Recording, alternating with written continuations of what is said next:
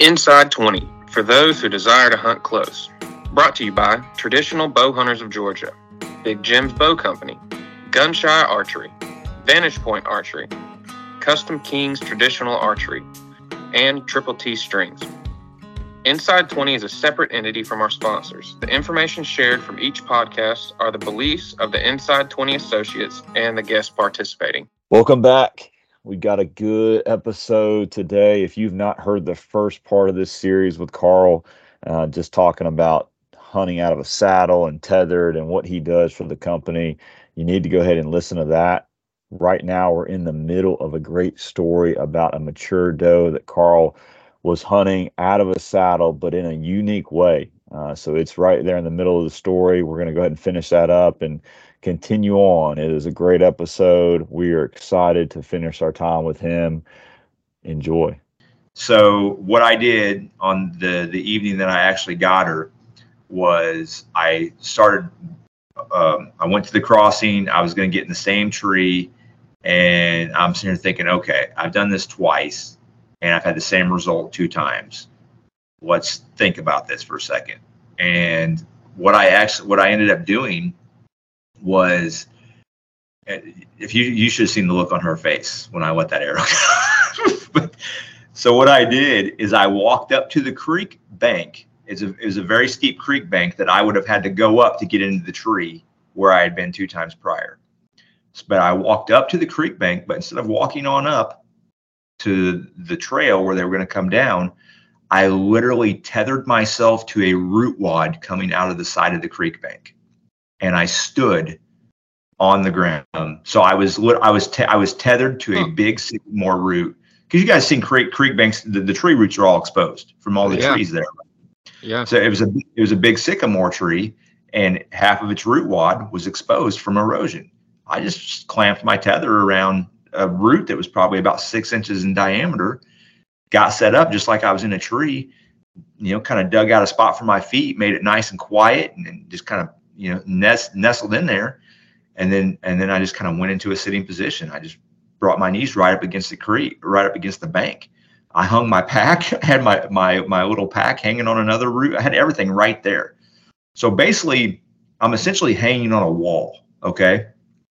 But right to my strong side, not 8 yards away, is the trail. It dumps through a cut. It's a historical crossing. So you know how they'll trough those out from using them over and over and over, right? And that's what it was. And that's what they were coming down. And the last thing she expected, and it was so cool because I could hear them coming. I could hear them coming through the crispy leaves down the ridge. And I knew right where they were at just by the sound of them. And that lead doe dropped down into that creek. I was already at full draw because I could hear them coming. I didn't have to move a bit. And I had to move like about as soon as she stepped out into the creek. So she's 8 yards away from me, and we are eye to eye. I had to move my bow about an inch to get where I wanted to be. And she saw that movement, and she looked over at me, and it was like, uh-oh, and I let it go. You knew she messed up. She knew she had messed up bad. But I just I thought out of the box there, I completely went out of the norm, and it paid off. I did something completely abstract, completely different that nobody else had done. And that was the last place that doe was expecting to find a hunter, tethered to the creek bank, down there. And it was just so perfect. And I recommend anybody try it, because especially in the evening, my thermals, I had water behind me. My thermals were literally dropping 2 feet right into the water right behind me. I mean, I couldn't have been busted by her. It couldn't have happened. And obviously I wasn't up in a tree, Yep. So yeah, it was a big old smoothie, big old slick head. That's great. And that was one of my best. That's awesome, ever. Man. Yeah, That's really cool. That's innovative to set up like that. That is. Yeah, that's perfect. Don't overlook hunting off the ground in the saddle. I was talking to Zach Fehrenball about it. I call it knee walking. I did it up in North Dakota. I had to be in this spot, and there was just not a tree that me and the cameraman could get into to hunt out of. And so I tethered Basically, I got on my knees and then I extended my body and I put my tether on and then I sat down. So and I was on a tree. I was tethered to a tree about 4 or 5 inches in diameter, but all these trees were in this kind of tall grass. So I actually had cover. Like the grass was probably 3 feet tall or something like that all through there. So I actually had cover. But the cool thing is I was tethered to the tree, but I was sitting in my saddle. But my knees were on the ground. It's just like if you were just to kneel down and sit on your heels. Okay. That's not comfortable at all. And after just a few minutes, your toes start to fall asleep. You get uncomfortable and you have to move. Right. Well, in this case, your saddle's holding you up. You can keep your butt completely off of your feet, and you can literally knee walk around the tree just as if you were on a platform. And it works surprisingly well. Huh. That's interesting. I've not heard of that method. I think that's something that just shows how you can utilize a saddle in a different way than what traditionally people think you can use them for. And so it's another reason for somebody that hasn't tried it just to add it to the tool belt. I mean, it is a great tool. I'd love to hear if you could talk about any kind of like big changes in design that you've pursued, just specifically as a saddle engineer, and why did you pursue those? Probably one of the coolest things I made to date, and just the longevity of it's been really, really good because it works so well as the Utilibridge. It's our patented, now patented AM steel bridge that we use. It's stupid simple, and it's just so clean, so lightweight, and it just works. That's been one of the, I think, as far as innovation goes, because nobody was using AM steel when we started this whole game, because Prusik knots wouldn't stay on it because it's a hollow core, and it was too slick, it was too flat, whatever. Well, the Utilibridge solved all that, by using itself to give it a core, and it was simply done throughout, with how it's built.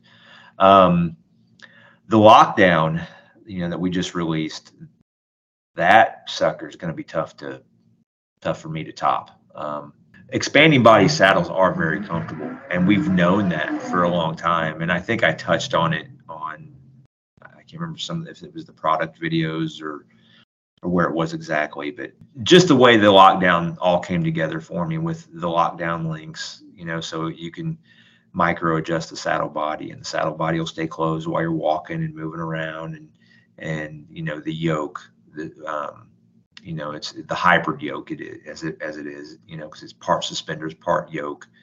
It has that elastic flexibility in it. The lockdown pockets, those have been really fun for me as far as watching people's reactions to them. Because everybody's initial reaction when they were seeing some of the first photos of the lockdown, when it was like kind of laying flat on the floor, or even when it was on a person, people thought those pockets were just going to be obnoxious and be in the way and not be conducive to what they wanted to do or anything. And man, when people slap that lockdown on and start playing with those pockets, they instantly become like their favorite part of the entire saddle, because the functionality of them, they work so well. They're voluminous. They hold in a huge amount of gear if you want them to, and they don't impede any more than an old school cis hauler. If anything, they're a little bit flatter to your body. They don't flop around. They've got the zipper pocket on them. The lockdown. I know I did say in the video, it truly is the culmination of what we've been doing at Tethered since we started 5 years ago. It really is. You can look at that saddle and see bits and pieces of everything we've done in that saddle. And, there's a lot of the stuff, and it's always evolving. It's always changing. And one thing that we really do try to do is we listen to our customers and to people. I keep my finger on the pulse of that all the time, what people like, what they're wanting. And that's very important to me, because it's very important to not work in a vacuum, as they say. And I've caught myself doing that sometimes, and I'll roll out a prototype piece and hand it over to the guys and think that I've just nailed it. And within 30 minutes, they're pointing out things that I could have done a little different here, made this change, that change, and be 100% right. So it's very important, especially now, for me to not be in that vacuum and to really listen to what everybody's saying and to keep the team aware of what's going on. I think that helps me and Tether as a whole roll out a lot better stuff. I feel that we've always had really good offerings since we started, especially since we were the first ones really to really go to this level, to really turn it into an industry, I guess you would say. And it's really helped us become a lot more proficient at that, I think. Yeah. But yeah, the soft goods is fine, is kind of my wheelhouse, right? The sewing stuff. That's kind of where I live most of the time. But like our one sticks, oh my gosh, our one sticks are just incredible. Those things are so awesome still.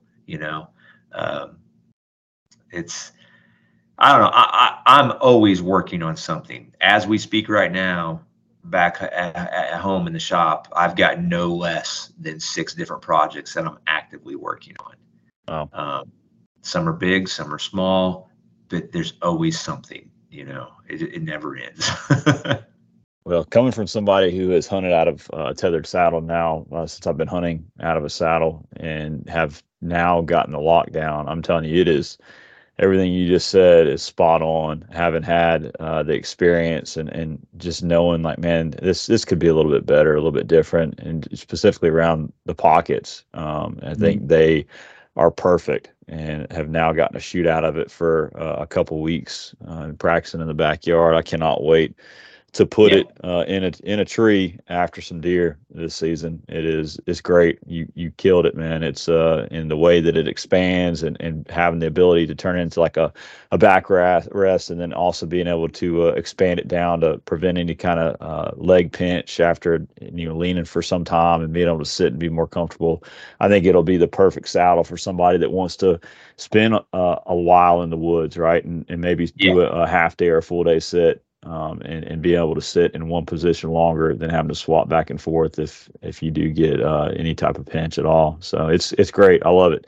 I think you knocked it out of the park, and highly recommend anybody that listens to this, if they're on the fence, man, you just need to take the leap, because it is right there where it needs to be. I'll tell you that. Well, I appreciate that, and everybody should know that is not a cheap saddle. We had to, most of that is built right here in the USA. The saddle itself is built down in Texas, and we had just to keep the cost down as much as we could, like the yoke and the pockets, and this is all spelled out very clear on our website. We had to have those made overseas. I've had those brought over, and then our American sew house who makes the saddles, they just sewed them right on to the saddle right there in Texas. But yeah, it's not a cheap saddle. As far as like the nuts and bolts of what this is all about, get a saddle. I mean, and don't get me wrong, the lockdown, it is all that in a bag of chips. It is freaking awesome. But get a saddle, take your longbow, get in a tree. I don't care whose saddle it is. I don't care whose sticks you get. Get into this. You want to get on this train. I mean, it's a good ride. It is. Hey, Carl, what do you say to the guys that are, bigger, heftier fellas? What's your advice to them? I mean, I know there's a lot of guys that think that they can't fit into a saddle. What do you have to say to those fellas? There are very few people that I've ever come across who I would just be like, no, you're way off the spec, out there as far as size goes. What I have found, so all of our saddles are rated we rate, everything's tested to TMA standards. All of our saddles are rated at 300 pounds. And to attain that rating, it has to have a minimum failure, and it's not even failure, just like things start tearing apart. It has to be double that rating, right? All of the saddles that I make go way above that even. So, I legally can't say if you're 350 pounds, hunt out of our saddle. I legally can't say that, if you know what I mean.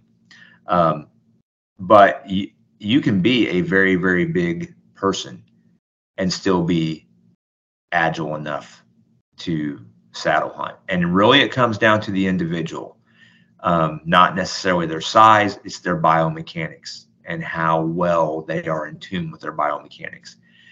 Because I have seen, this is the strangest thing to me, but from my personal experience, this is totally anecdotal, the best saddle hunters I have ever seen, and when I say best, I mean as far as using the gear and equipment efficiently and just being like treetop ninjas, are people in construction, people in the trades, just welders and framers and roofers, and just people who are used to walking on skinny spaces and working in high places and just that type of thing. People who are in those trades really have a good grasp on their own bodies and what they're capable of, and just biomechanics and leverage and stuff like that. So you can be a very large person and be a successful saddle hunter if you can comfortably climb the tree. That seems to be the biggest hang up I've seen with larger people, is that not quite having the flexibility and not being comfortable actually climbing. Sure. Yeah. So that's the sitting in the saddle and hunting and killing out of the saddle. That's the easy part. It's getting up there. And I am never, ever going to tell somebody, oh, you should totally do this. You can totally do this, because I don't know that person's history. I don't know their physical limitations. That's up to them, as far as that goes. But as far as our saddles, and everything, it's the saddles are going to hold bigger people fine. The Amstel bridges we use, that stuff breaks at nearly 8,000 pounds. The webbing is 6,000 pounds. You're not going to hurt the saddle. I would be more concerned about which climbing method they chose. Right. Yeah, absolutely. So when I got into saddle hunting, I remember my first sit in a saddle. Matt and another buddy had already got their saddles, and they got me on board. In my first sit, I was texting my buddy and asking him, like, okay, how do I need to set this? Like, what do I do? And I'm sitting up in a tree practicing, and he's like, man, your body is gonna have to get comfortable. It's gonna have to get saddle ready, basically. I mean, it's not to say that it's uncomfortable, but it's different than sitting in a climbing stand or sitting in a lock-on. Your body has to get ready. So anybody that gets into it and you spend your money on a saddle, I would say give it 2 sits or give it 3 sits. Your body has to take a minute to figure out, this is actually really comfortable, because it's not like sitting in anything else. It's not saddle conditioned. It's not a plug and play option. So if you go into a big box store and you buy a tree stand, a portable tree stand, right? You take it home, you take it out of the box, you clamp it on the tree, and you sit in it or you stand on it. That's it. There's no other adjustments. That is what it is. Right. With the saddle, the benefits of being comfortable are going to be astronomical above a tree stand, but you have to put in a little effort yourself. Some people do. Some people are naturals at it. And there are some people, when I say naturals, they're naturally comfortable. So me, for instance, I can hop in about any saddle. I don't care whose it is. I can get in about any saddle and go out and do an all dayer right then. There's no conditioning or getting into saddle shape for me. And there's several people out there like that, actually. But then there's other people who their bodies are very sensitive to certain pressures, and some people may have some sciatica or just different things, a back issue, and all those things can be tweaked and tuned and adjusted, but you just got to put in a little bit of effort as the Yep. user to figure Exactly. that out. And Exactly. when I tell That's the point I was trying to get across. Man, people, it is comfortable once you do get it where you want it. It is yeah, very comfortable. And and you might not think that first sit, but I can yep, attest to that. I'm just a regular consumer, and I can attest to that. It does. I mean, you gotta get in there and figure it out. Sit a couple times, get saddle conditioned, and you're good to go. I don't think anyone will want to switch. I don't see any other reason to go to anything else. yeah. I mean, I think if somebody gives it a fair shake, you're going to start selling tree stands. I truly believe that. I really, Yep. really do. And Yep. again, I don't care whose saddle it is, which manufacturer, whose brand. If you give it a fair shake, and you can kill two birds with one stone. You can. I was talking earlier about being a foot off the ground, shooting your bow 2 yards away at a block target, mastering all those shots, mastering all the equipment, getting comfortable in the gear, making your tweaks and adjustments right there at ground level while you're mastering all your shots and getting comfortable shooting your bow before you ever even hit the deer woods. So if you're doing that Absolutely. on opening day, you're gonna be comfortable You because sure are. you're gonna have already checked all those boxes. You've taken care of all that. And just it's so funny the way that it happens too, because just one, you shoot every evening, every day if you can. You've got it set up in the backyard or wherever. And one evening, you're just going to go out there and you're going to grab your saddle and you're going to put it on. You're going to walk out. You're going to step up on your platform. You're going to snap into your carabiner and tether, and you're going to lean back. And all of a sudden, it's going to feel like you've just slipped on your favorite pair of shoes. Yep. And Like butter. it's just like butter, Yeah, that's and right. it's game over. You're there.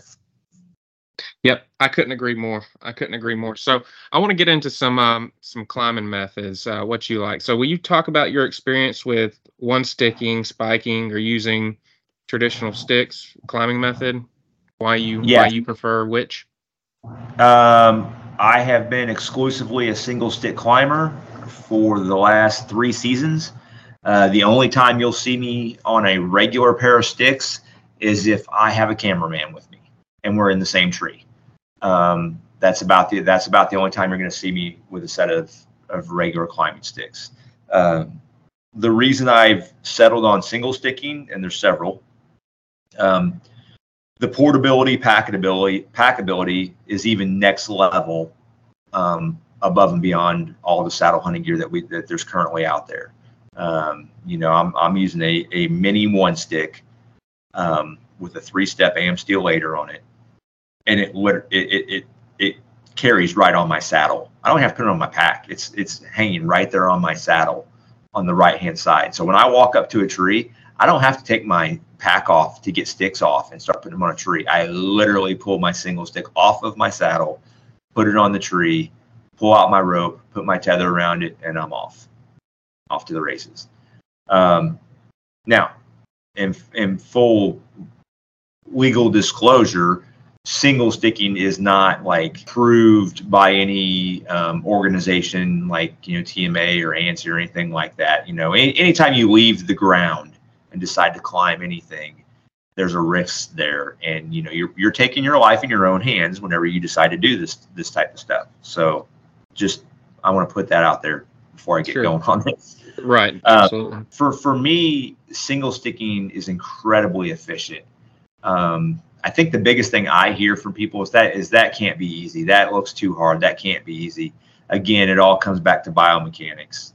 If you've got decent core strength and you know how to move your body around, you're going to be fine. I mean, and for me hunting with trad gear now, it's really easy because I told you where the range I kind of like to hunt at, between that 12 and 15 feet at my feet, where I put my platform at. So when I walk up to a tree and I put my single stick around the tree, that very first time, that top step is about 7 feet high. That's with me just comfortably reaching and putting it up there. I'm not straining or anything. I can do that just as easy in heavy winter clothing as I can early season clothing. So the top step of my stick is about 7 feet, and I'm 5'9", by the way, on a good day. But I will climb up on top of that stick, and then I will put my tether around. I will reach up again above my head, and I will put my tether around the tree and clip it in. So the very first time that I am clipping my tether around the tree, it's at like 13 feet. The very first time I hang my weight into the saddle during a single stick climb, my tether is at about 13 feet.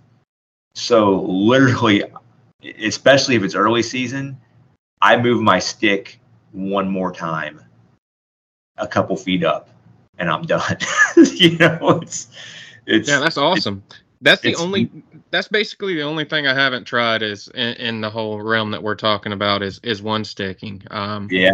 But you make it sound nice, because that's the name of the game, is being light and being compact and getting through the woods without clanking. And I mean, you still want to, and to me, that single stick allows me to climb. I find myself seeking out the silliest, gnarliest, twistiest screwball trees you can imagine. I think there's a picture of me floating around somewhere climbing this one tree when what was that velvet buck?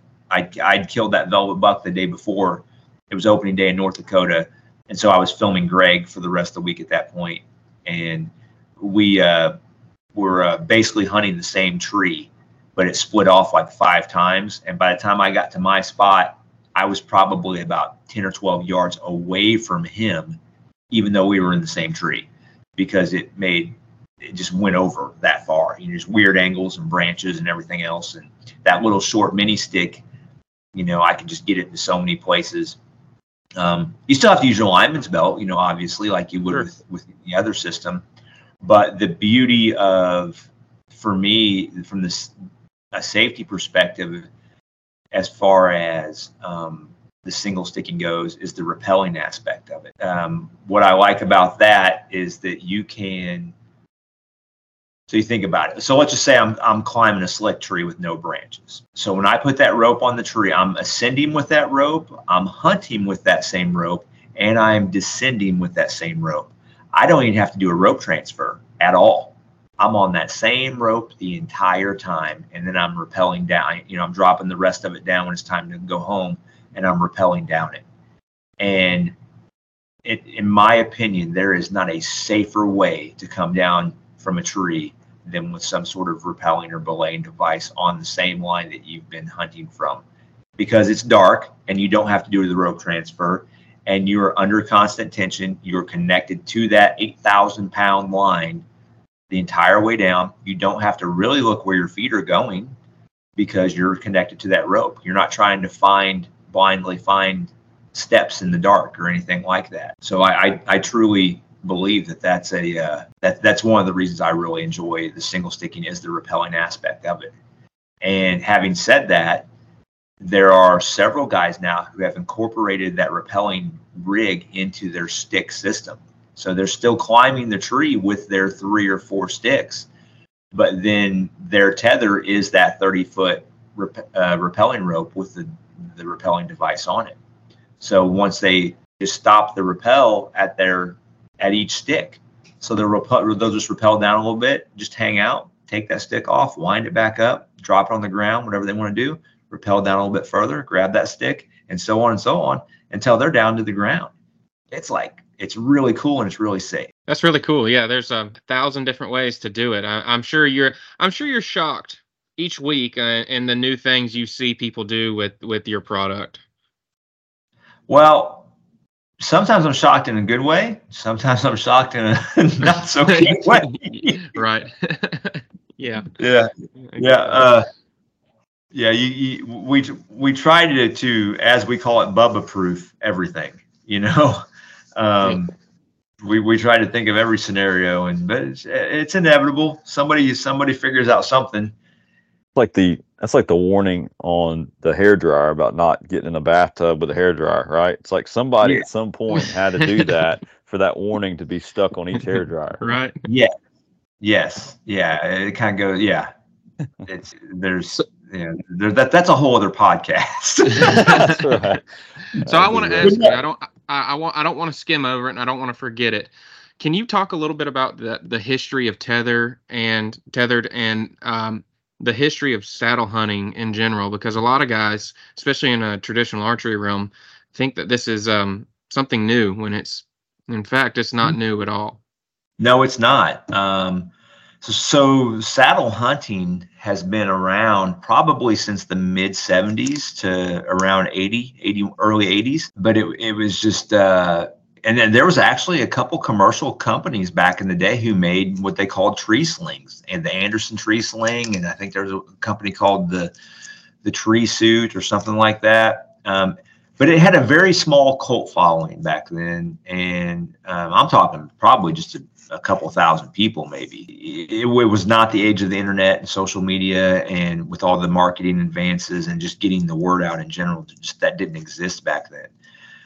So essentially, it was a very well kept secret with these people who did it, even though they were probably telling everybody they knew about it, trying to tell them how awesome it was. But in that time, you just couldn't get the word out there. And, you guys have heard of John Eberhart. He's known as the grandfather of saddle hunting. He truly is. I mean, that guy has probably done more to advance saddle hunting than anybody, just in his books and what he's taught people. And John's John. He's set in his ways. I love him to death, and he loves me. But man, we love to fight with each other. It's pretty funny. But yeah, John advanced saddle hunting a lot, and kind of how tethered came to be, kind of which goes along with kind of the advancement of it into the modern age. Inside 20 is brought to you by Traditional Bow Hunters of Georgia.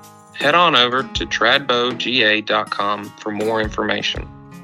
And by Big Jim Bow Company, the place for custom bows, handmade leather goods, and much more to meet your traditional archery needs. Check them out at bigjimbowcompany.com. Gunshy Archery, the perfect custom-made quiver for both 2 and 3 blade broadheads. Check them out at gunshyarchery.com. VPA Broadheads, precision machined one-piece broadheads, 2 and 3 blade mode is available. Check them out at vparchery.com. And make sure you use discount code INSIDE20, spelled out with no spaces, for a 10% discount on any purchase. Custom King Archery, the best price on the best traditional archery product since 1972. Check them out at customkingarchery.com. Triple T Strings created champion-level Flemish and endless strings for hunters and target shooters using the best materials. Check them out at TTT Strings on Facebook. I had mentioned that I had discovered the saddle on Google and decided to build one. Well, I had been lurking on the Saddle Hunter forum, saddlehunter.com. And I didn't know who Greg was. I didn't know who Ernie was. Tether didn't exist. But I decided that I was going to do a saddle build along. I have not been on that forum in ages. It might still be there, that forum. It was the DIY Kestrel clone. And it just took off like a rocket. But I did that build along, and it was some pretty good photos with a little write up synopsis, kind of what I was doing. And little did I know that Greg and Ernie had literally just met for the first time. They had talked on the forum back and forth, but they literally just met at the very first Saddle Palooza that Greg put on down in Savannah, Georgia. And during that one evening, during that event, Greg and Ernie had decided, hey, let's see if we can start an actual saddle hunting company. And neither one of them had very high expectations for what they could do with it. And it was decided that Ernie would kind of be in charge of making the platform, the OG Predator platform, and then Greg would be heading up the saddle side of it. And so that was where they left it at. And I had just timing. It was really just timing. I had posted that thread on the saddle build. Greg saw it, saw the photos, and the next thing I know, he's connecting with me on PM through the Saddle Hunter forum and asking me if I would be interested in doing any prototyping. And I was like, yeah, sure. He goes, well, would you be okay with signing some legal documents like an NDA? And I'm like, oh, he's serious. So I was like, yeah, no problem. And that's that's how it all began, basically. And it's been me and Greg and Ernie and Jared Schaefer and Taylor Chamberlain and a few others, the guys we call the founding fathers, Sean Chadwick and Huck and just all of, I think there's 8 of us total. But that was the groundwork and the foundation of Tethered. And we basically took the style of hunting that had already been around since the late 70s. And it was in a very archaic form. And we literally brought it kicking and screaming into the modern age with new techniques and materials and building processes. And of course, just marketing and getting the word out and just showing people how this system could make them better hunters and make them more efficient in the woods. And here we are. So can you talk about the first production saddle that Tethered put out? Yeah, that was the Mantis. It was the Tethered Mantis, and it's funny looking back at it now. I'm like, oh my gosh, I could have done this better, could have done that better, but I'm still very, very proud of that saddle because it changed everything. There were so many new things in that saddle that had never ever been done. At that time, the only production saddle in the game, and they weren't even making many of them because they were first and foremost an arborist company, was Arrow Hunter. But as far as I know, they don't even make hunting saddles anymore. But this thing, it was a great saddle, still a great saddle, but it was pretty big, pretty heavy. And, our initial thoughts when we started Tethered, we wanted to be high speed, low drag. We wanted to make everything out of helium if we could. And Greg told me, he said, I want you to build me a 1 pound saddle. And I'm like, excuse me? He said, I want you to make a 1 pound saddle. And I'm going, oh my gosh, how am I going to do this? And Greg had already found that mil-spec mesh that we use pretty much on every saddle we do. And he's like, well, I want to see if we can make it out of this. He says, I think it's pretty strong. Of course, we didn't know anything about testing facilities or anything at that point. We obviously, this is before we made the first prototypes. We obviously, tested all the saddles once we started producing them and everything. But we didn't know anything about any of that stuff. We were really just a bunch of idiots who met online who were just trying to do something together. That's just kind of how it was. We were all fumbling through this. Right out the gate, it was funny because hitting the weight was actually easy. I think the very first prototype I made for Greg and sent to him it was 15.6 ounces. It was like really, really light, the Mantis, and made a few other adjustments on it. And yeah, it ended up weighing a pound, the first one. But what really captivated people's attention were some of the first marketing photos that we ever put out there that Jared Schaefer took. And it was, one of them was simply, it was kind of a close up. You couldn't really tell what it was, but he's got the Mantis wadded up into one of the first sis haulers that I made. And he's holding it in his hand in one fist. And he's just holding it straight out in front of him. And you could tell he's holding something, and you're assuming it's a saddle, but you don't know anything more than it's probably made out of whatever this mesh is. And oh my gosh, it fits in one hand rolled up. And it was gangbusters. People were going, what in the world is this? And that kind of got the fireworks started. And then we made a few of them, and no, actually we started, let me think here. We finally unveiled it and showed the whole thing, put out a couple of videos, showed what it was about, and we started Tethered, the store where you can actually go buy one. Man, we got hammered. We got absolutely crushed. They joke about this day. They're like, yeah, we were just hoping to maybe make a couple $1,000 to go on an elk hunt or something like that, and nobody was expecting what happened. And next thing you know, we're 12 weeks behind on orders. Wow. And it was crazy. But again, we didn't know what we were doing. We didn't know any manufacturers, the correct ones, and the really good ones that we know now. We just didn't know how any of this worked and how to keep the ball moving forward. So it was very much trial by fire. But the Mantis, yeah, it was the beginning. Wow, that's awesome. That's awesome. So switch gears here. Uh, any big heartbreak hunts you've had hunting with traditional gears? If so, how did you bounce back from that mentally? That's something we like to ask every guest. I've never really got myself down on a miss, um, on missing a deer, because it happens. I mean, deer move. Sure. You know, I pride myself in making as good a shot as I possibly can. You know, I talked about in that video when I missed that doe last year before I shot the buck, you know, because she ducked on me. I was completely happy with my shot. My shot was going right where I wanted to go. She just flat out, she won. She sprawled on me and she won. She beat my arrow. So I was not upset at all.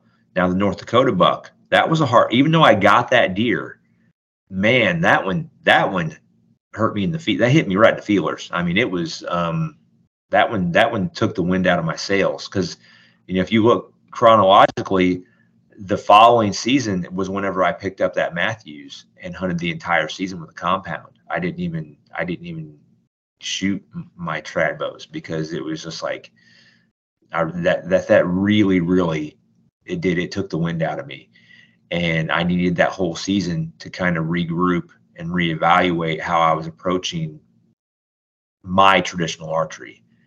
And that's how I phrase it, because it is mine. It's nobody else's, and yours is yours, and you craft it and mold it how you see fit. It's a very personal thing, right? And so I was just really evaluating how I wanted my archery journey to progress forward. And even though it was that shot really hurt my confidence a lot, it ultimately ended up making me so much better, because it led to me putting my self-imposed inside 20 range limitation on myself. And that in and of itself made me start thinking about what I was doing in a completely different way, a completely different positive way. Yeah, I love it. That's awesome.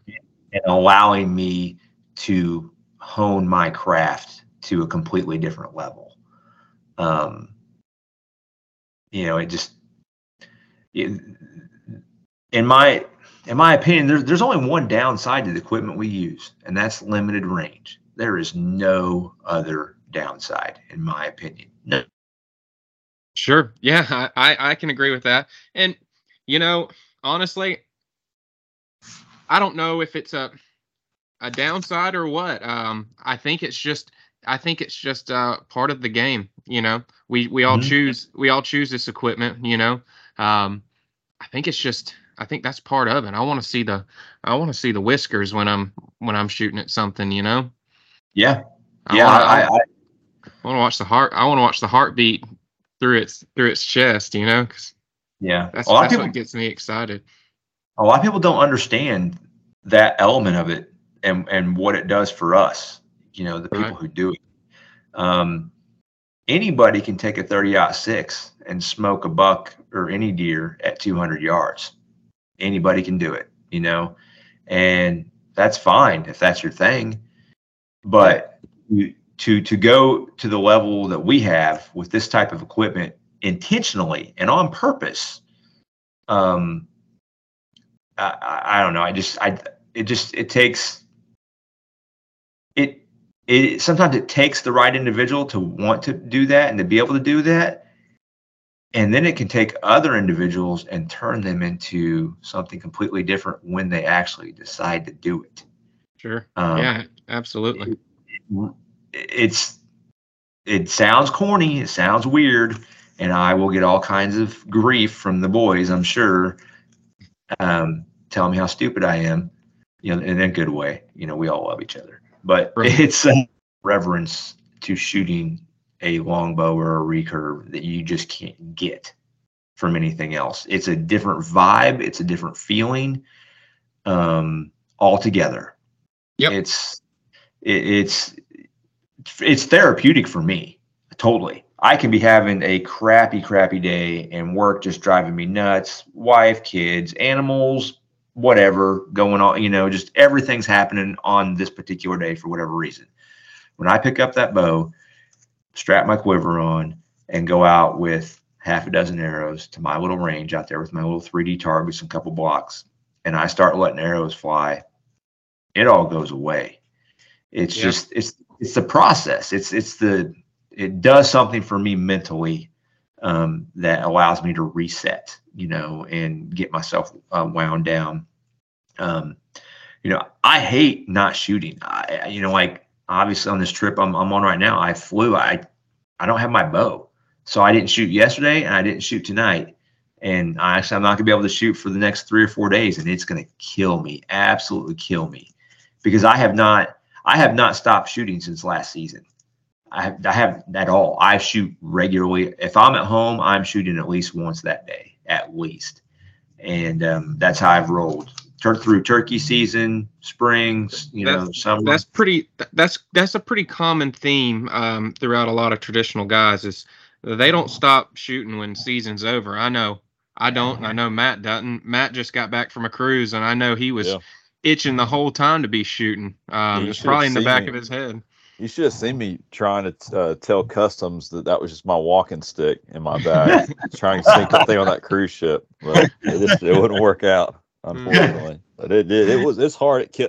It's funny to try to describe that to other people. They just don't really understand it. They just don't. They don't get it if they don't shoot traditional, especially if they're in some type of if they like to hunt with some other type of equipment. Yeah, and you have to preference that with. When we say that, it's not from an elitist type, platform. It comes from, we have just a sickness for it. And, a few years back, I wouldn't have ever thought of picking up a stick bow. But now that I have, man, it is a sickness. And I didn't have that sickness when I hunted with a compound.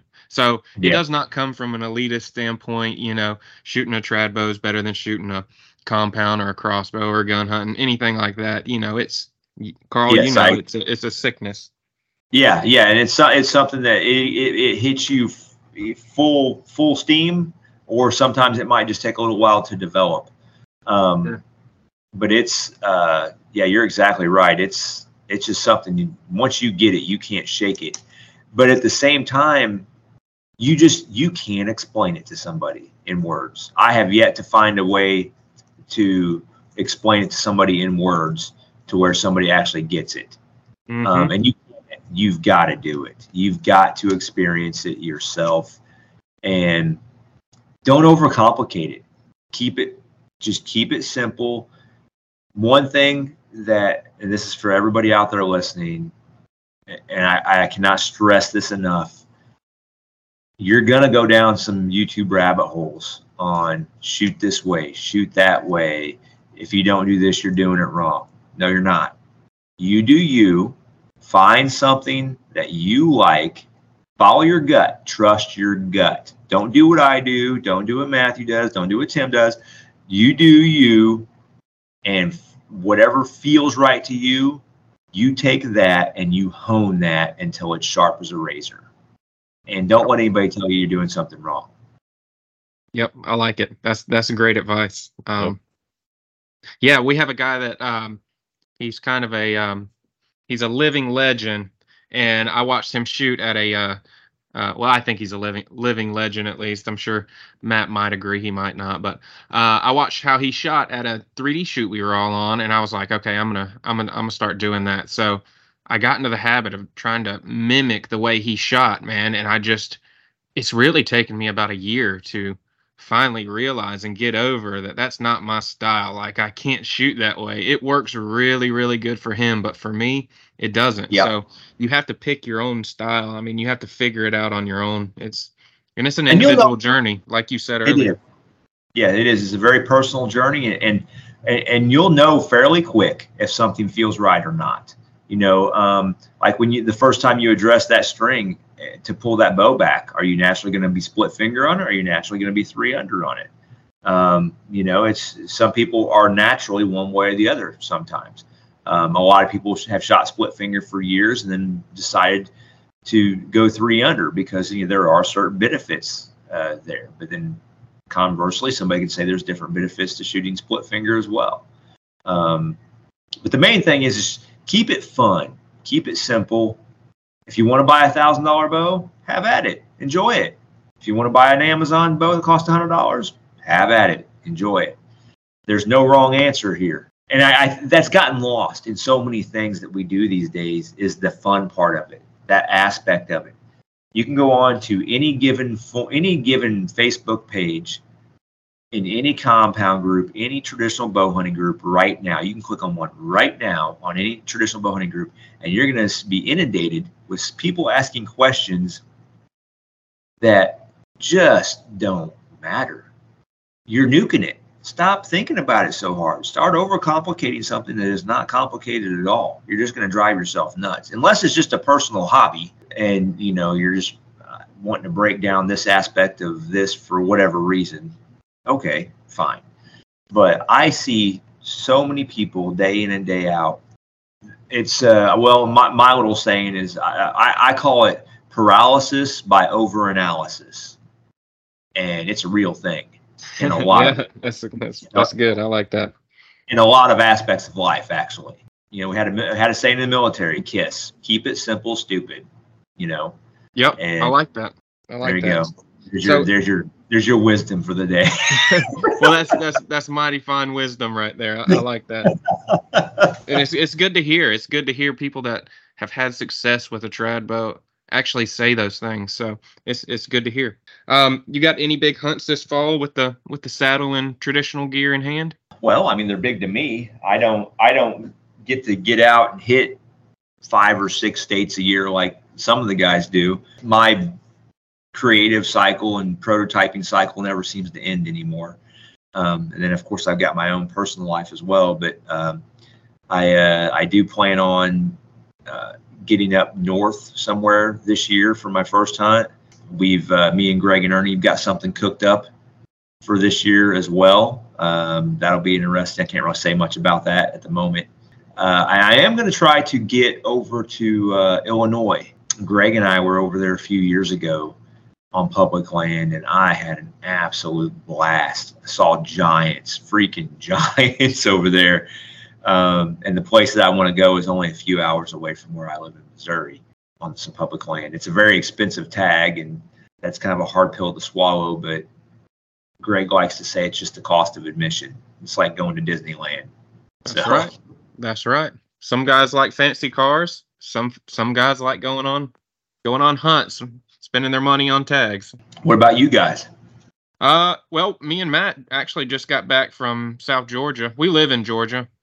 We got back from about a 4-hour ride to South Georgia doing some pig hunting. Matt had some luck. I had some luck, but I didn't kill. I had a great hunt. Other than that, no, I think me and Matt are sticking close to home.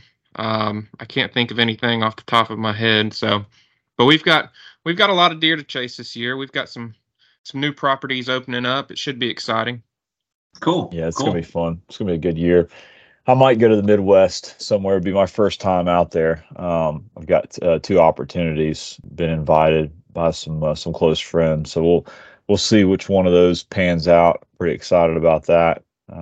Just which, like you said, the opportunity at some seeing and maybe having a shot opportunity at some different caliber deer than what we see here in the South. Yeah, we're excited regardless. We just enjoy just the pursuit of deer, and we don't have any kind of high standards, so we just like putting arrows through deer and bringing some meat home. It's a lot of fun. I'll shoot an armadillo if I see one, so I'm happy right. with that too. That's right. I don't have to be a deer.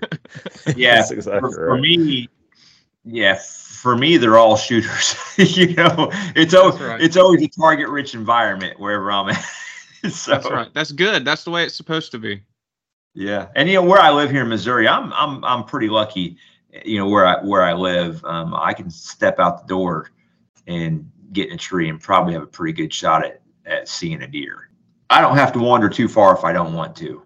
Yeah, that's the same for us, and it's nice. It's nice to have that. So, Carl, I know we just got the lockdown, and that's very exciting. But is Yes. there anything else coming from Tethered for this upcoming season? The lockdown's enough, but if there is anything you can share, is there?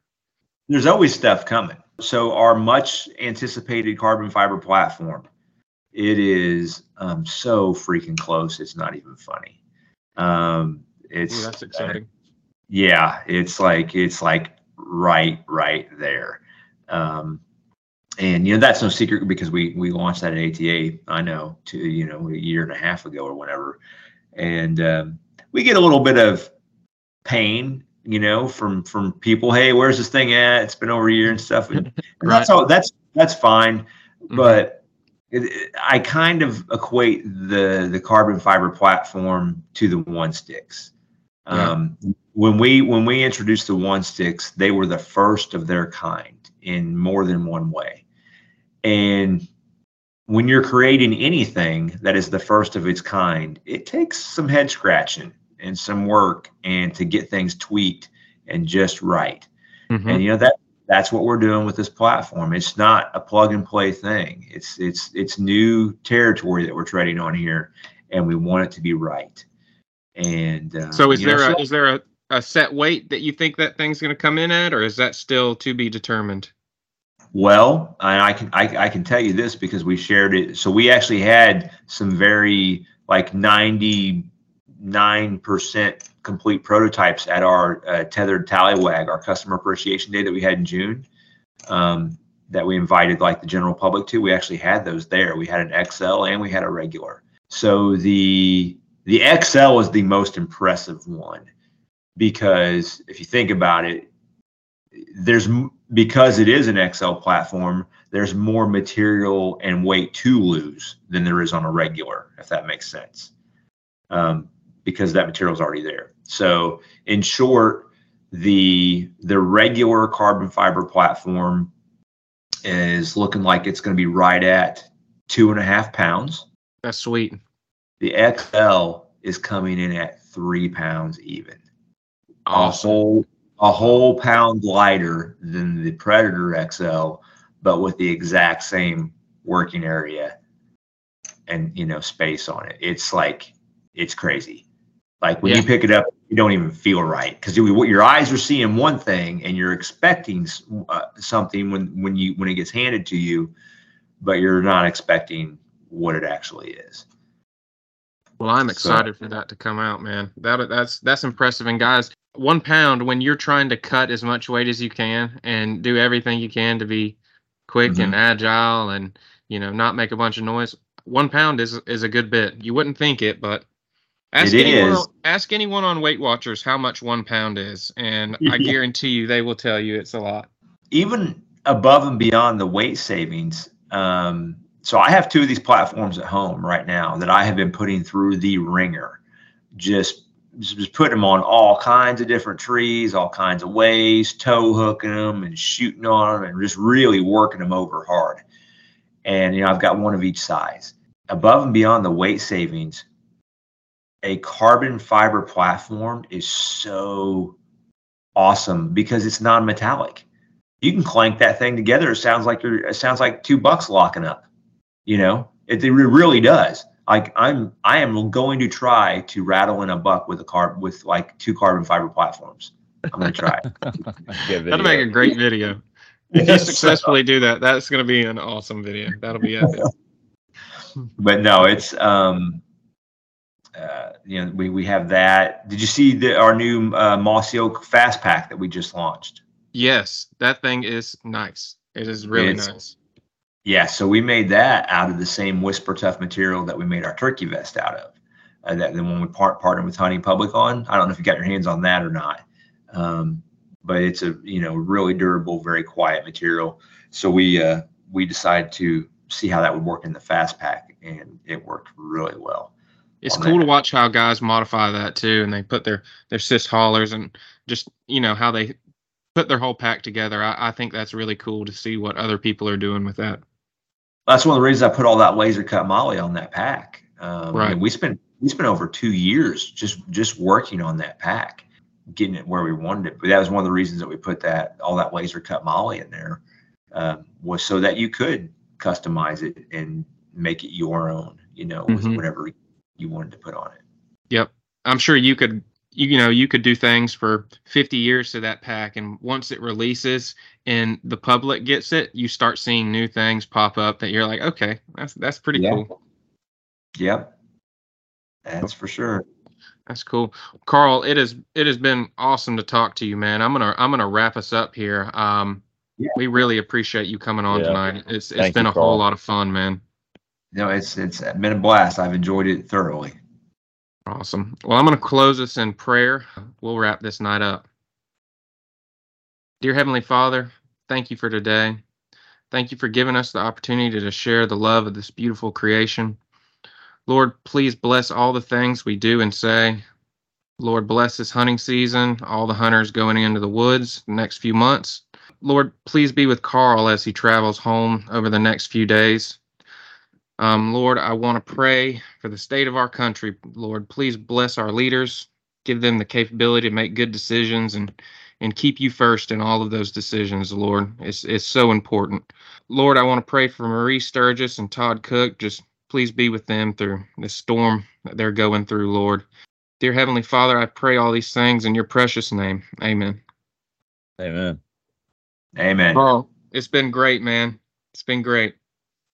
Yes, sir. I've enjoyed it. We have some exciting news for everybody that we are partnering with Tether to do a big giveaway.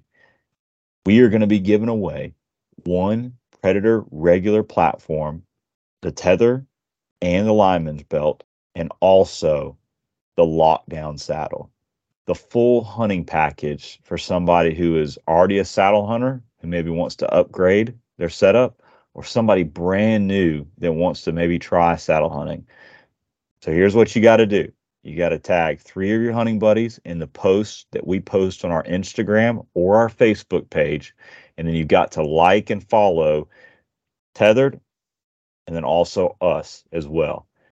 So this will go live on the 31st of August, and then we will draw the winner on the 23rd of September. Best of luck.